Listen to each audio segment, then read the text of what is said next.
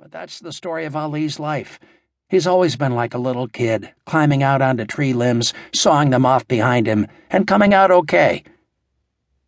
In the early stages of his professional career, Cassius Clay was more highly regarded for his charm and personality than for his ring skills.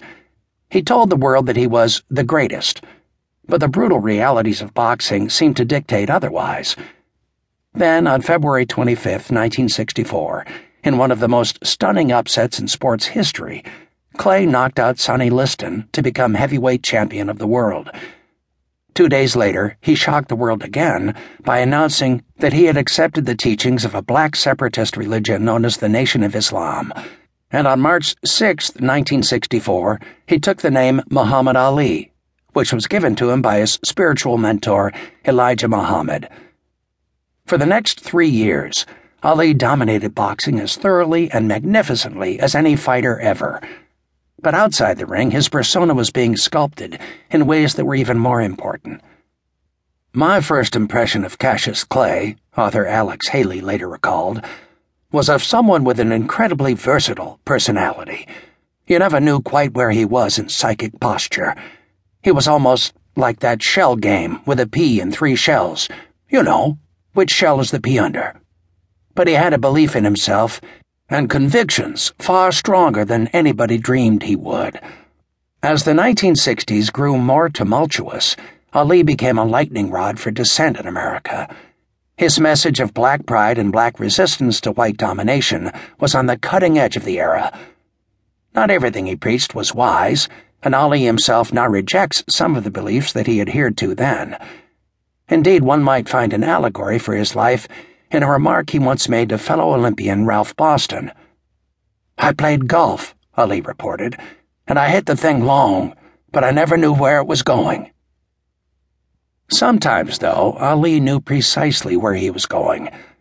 On April 28, 1967, citing his religious beliefs, he refused induction into the United States Army at the height of the war in Vietnam. Ali's refusal followed a blunt statement voiced 14 months earlier: "I ain't got no quarrel with them Viet Cong." And the American establishment responded with a vengeance, demanding, "Since when did war become a matter of personal quarrels? War is duty. Your country calls, you answer." On June 20, 1967, Ali was convicted of refusing induction into the United States Armed Forces and sentenced to 5 years in prison. 4 years later, his conviction was unanimously overturned by the United States Supreme Court. But in the interim, he was stripped of his title and precluded from fighting for 3.5 years. He did not believe he would ever fight again, Ali's wife at that time, Belinda Ali, said of her husband's exile from boxing. He wanted to, but he truly believed that he would never fight again. Meanwhile, Ali's impact was growing among black Americans, among those who opposed the war in Vietnam, among all people with grievances against the system. It's hard to imagine that a sports figure could have so much political influence on so many people, observes Julian Bond. And Jerry Eisenberg of the Newark Star-Ledger recalls the scene in October 1970, when at long last Ali was allowed to return to the ring. "About 2 days before the fight against Jerry Quarry, it became clear to me that something had changed," Eisenberg remembers. "Long lines of people were checking into the hotel. They were dressed differently than the people who used to go to fights. I saw men wearing capes and hats with plumes, and women wearing next to nothing at all. Limousines were lined up at the curb. Money was being flashed everywhere.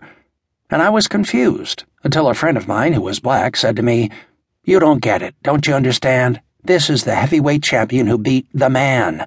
The man said he would never fight again, and here he is, fighting in Atlanta, Georgia.'" 4 months later, Ali's comeback was temporarily derailed when he lost to Joe Frazier.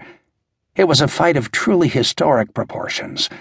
Nobody in America was neutral that night. "It does me good to lose about once every 10 years, Ali jested after the bout. But physically and psychologically, his pain was enormous. Subsequently, Ali avenged his loss to Frazier twice in historic bouts. Ultimately, he won the heavyweight championship of the world, and